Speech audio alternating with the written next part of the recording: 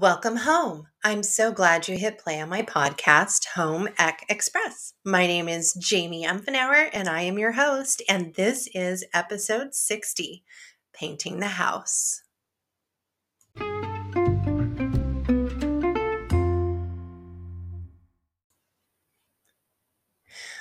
Well, friends, it's episode 60. I never thought that I'd actually get this far in recording podcasts, but here we are, and hopefully you're enjoying them and sharing them with your friends and family that you think that the topic might be relevant. And so today I wanted to share with you about painting your house. Oh my goodness, this has been an adventure alone because the house that we bought in Oklahoma. Um, it needed a little attention. And so part of home ec life skills is making a house a home and home maintenance and things like that.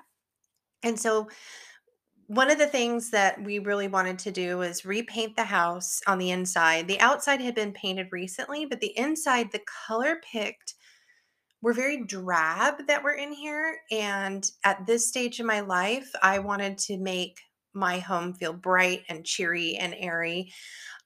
So we did the main rooms before we got furniture and before most of our stuff showed up. And so, and then as you know from previous episodes, I used pods. And so it was in the second pod that had my ladder.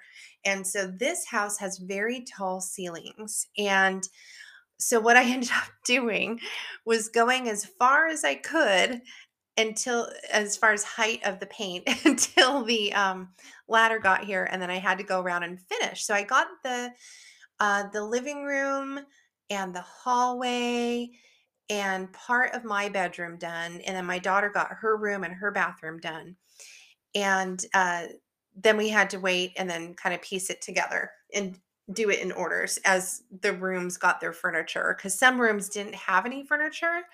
uh like the office, we needed to get all new furniture, so that was next as the furniture came. Then the kitchen was finished before the dining room set came, so it's been a work in progress. But picking colors, some people know exactly what they want. Other people, it takes a little bit of time. I knew that I wanted colors to make me feel peaceful. And so when we go into color theory and color psychology, greens and blues tend to be the colors that are used in spaces that are high stress, like in a ER, or the hospital or doctor's office. You'll see a lot of blues and greens used because they have a calming effect on our psyche. Um, and then in my case too, I had a very hard divorce and a lot of control. And so some of the colors that I've used in my new home, I would have never been able to do in my old home. And so there was a part of me that was healing through picking paint color, believe it or not. And I don't know if that's just a me thing or if other people have experienced that in similar situations where you weren't allowed to do certain things, and then when you had freedom, it became actually very hard but also healing. And so I chose a really bright color for the living room and the hallways and my office to where a lot of light bounced around. But then I chose a really fun green for my kitchen. I always wanted a green kitchen and I couldn't have it. And so I used a really beautiful sagey natural green on the walls in the kitchen and the dining room. And then my room is, they call it white mocha, and this really pretty blue that kind of ties in with my bed. And then my master bathroom is the last thing to get done. I'm actually going to finish it today. And the master bathroom is aqua. And I already painted the master closet. It's a walk-in, which I've never had a walk-in before. And I painted all the walls in there aqua, bright, bright, bright blue. And then the shelves are this white mocha color. And so I'm doing a combination of those two colors, the aqua and the white mocha, in the bathroom. And it's a bathroom unlike I've never had a pretty fancy bathroom ever in my life. And so this is kind of a treat for me. But I've decided that I wanted to play off of colors that I found in the floor mats that I found. They're actually Pioneer Woman floor mats for the bathroom that are like a spice orange, kind of like a brownie orange color, and aqua and cream, and some magenta. And they're really, really bright and fun. And so I'm playing off of those. And then I found a drape. It hasn't shown up yet, but above the bathtub, there's a window with blinds. And I want to put a really fun, shimmery drape, and it's called Spice. So it's in that orangey brownie color. So we'll see how it looks. But I've never had that ability. So it's been really healing and really fun to play with all these colors. And of course, my daughter did hot pink in her room, and it's super fun for her. And if you know my daughter, you know that that's pink rules, and pink with glitter in the paint, even better. So we have found through my friend Nikki that you can buy special glitter to put in your paint cans, and it adds just like this, and it depends on how much you put in there. It could be just like the essence where when the light hits the glitter, it sparkles, or you can actually have it pretty chunky. And so she went with a finer one. My friend Nikki has been repainting her day spa that she owns, and oh, she's done some spectacular color combinations and then used this glitter in her paint. And so we've been having a lot of fun with seeing the sparkles on the wall. But I want to give you guys some tips on painting your inside of your house. Now, I have actually painted the exterior of my old house before. Oh, dear Lord, save up money and have somebody do it for you. It was a lot of work, a lot of work. I would never prefer to do that again. And so, but I've painted, minus my daughter's rooms, I've done my whole house. And we have a 1,900 square foot house here in Oklahoma.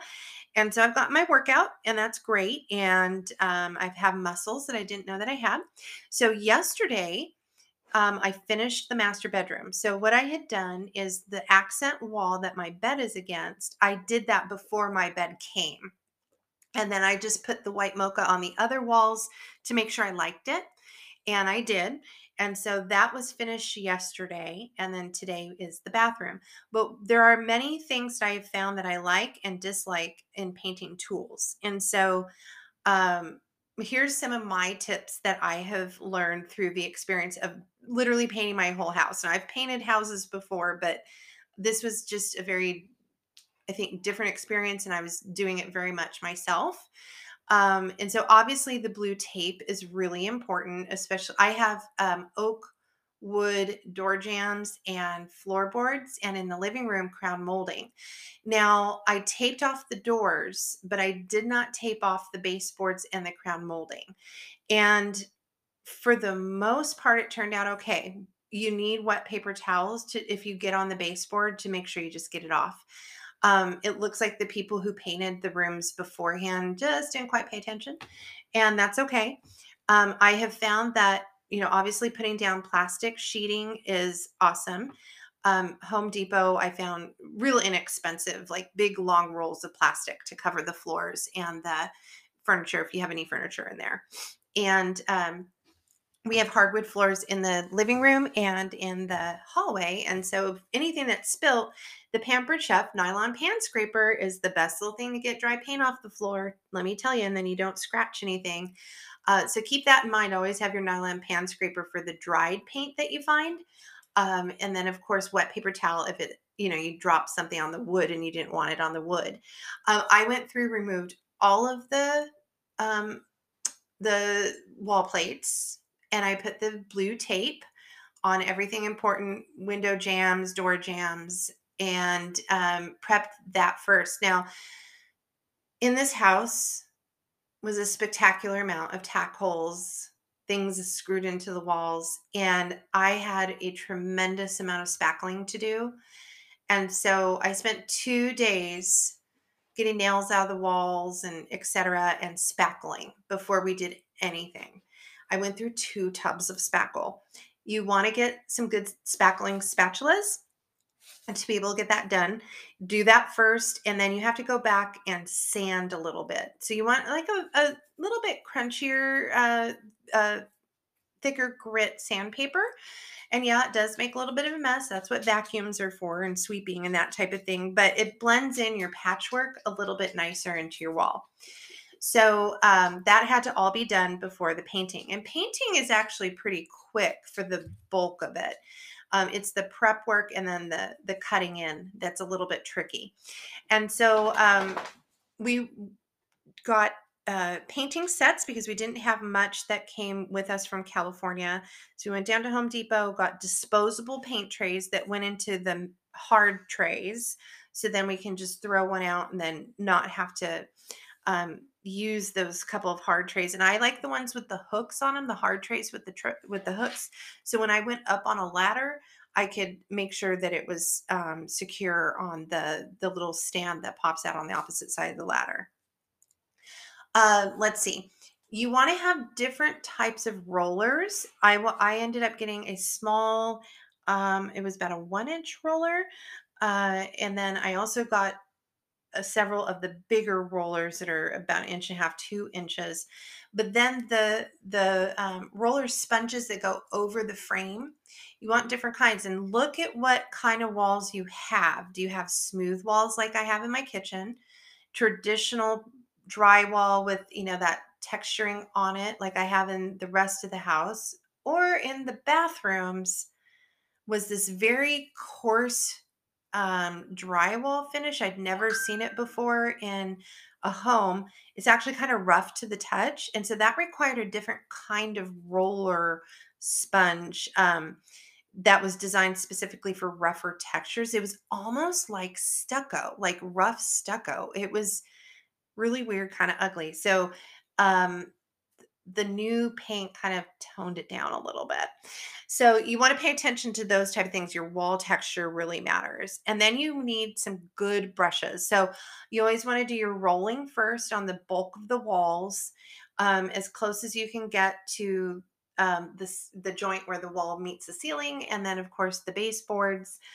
And then if you're doing accent walls, you need to come close to that corner, but leave it for the brushwork. And so then you want to get a nice, 1.5, 2 inch brushes that are cut at an angle. That is so helpful when you're painting and doing that cutting in work along the baseboards and whatnot, because it gets in there without a lot of leakage and seepage, and you have more control on how you hold the brush and how it goes into those little crevices or joints where baseboard and wall meet or the corners meet. So I had several of those. And then the hard part with that, with those brushes, is you have to keep them clean afterwards. And so if you have like a solo cup or something like that, you want to soak them with a little bit of Dawn dish soap so that you try to get all that paint out, and then you can reuse the brush for another color the next day. Um, Also, if you're reusing your rollers, maybe you're finished for the day and you need to wrap them in plastic, like in the grocery store bags, so that the roller doesn't dry out. Learned that the hard way years ago.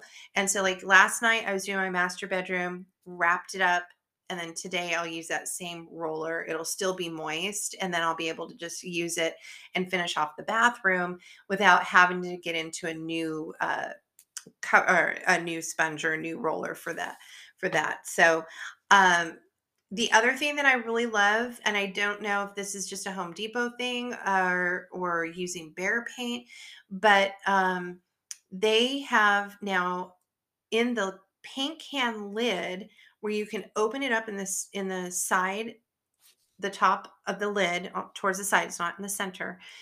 And Home Depot gave me a twist on spigot for pouring the paint into the paint tray. So instead of taking the whole lid off the can, it's a more condensed pour.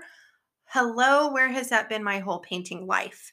Same thing, you can use it on the 5 gallon buckets, which for my main rooms and for the neutral, the white mocha, I got 5 gallon buckets. Everything else was done in 1 gallons. And that pour spigot was amazing. I don't know why we haven't had those before. And of course, also you want to ask for the paint stirring sticks, one for each can. But you want to make sure that you don't make a huge mess and you're always pouring on, plastic or drop cloths or something like that, because it will make a mess, especially on those big 5 gallon paint paint cans. Excuse me, I can't speak today. So, allow yourself extra time to get the work done and make sure that you're being really safe on the ladders. That's going to be, very important, especially as we get older. We don't bounce quite as good. So, put on some good tunes and get that painting done. It goes by much faster than what you would think, especially once you get into a groove and you have the right tools. And there is nothing more satisfying than ripping all the paint tape down and cleaning up, and your room looks great. I felt so much more peaceful last night in my room, in my bedroom, because all the walls were done. It felt like a complete space, minus the fact I still don't have bedroom furniture except for my bed. But I found lamps and put it on a laundry basket. But other than that, knowing that you can do it by yourself, that you can save so much money by doing it yourself in your extra time. Have a plan though. Um, in my case, we went along in the rooms that, were empty first. And then, so we didn't have to work around a lot of furniture. If your furniture's already in there, you need to move it into the middle of the room and cover it, and just be really careful, because there's nothing more frustrating than getting paint on something you really didn't want paint on. So, anyways, you guys, if you have any questions, or you have any comments about your own personal painting experience and how much you don't want to ever paint the exterior of a home again, let me know. Make sure you subscribe all the latest news and podcast updates at homeecexpress.com. And of course, you can follow us on Instagram, Pinterest, and Facebook. Till next week, my friends.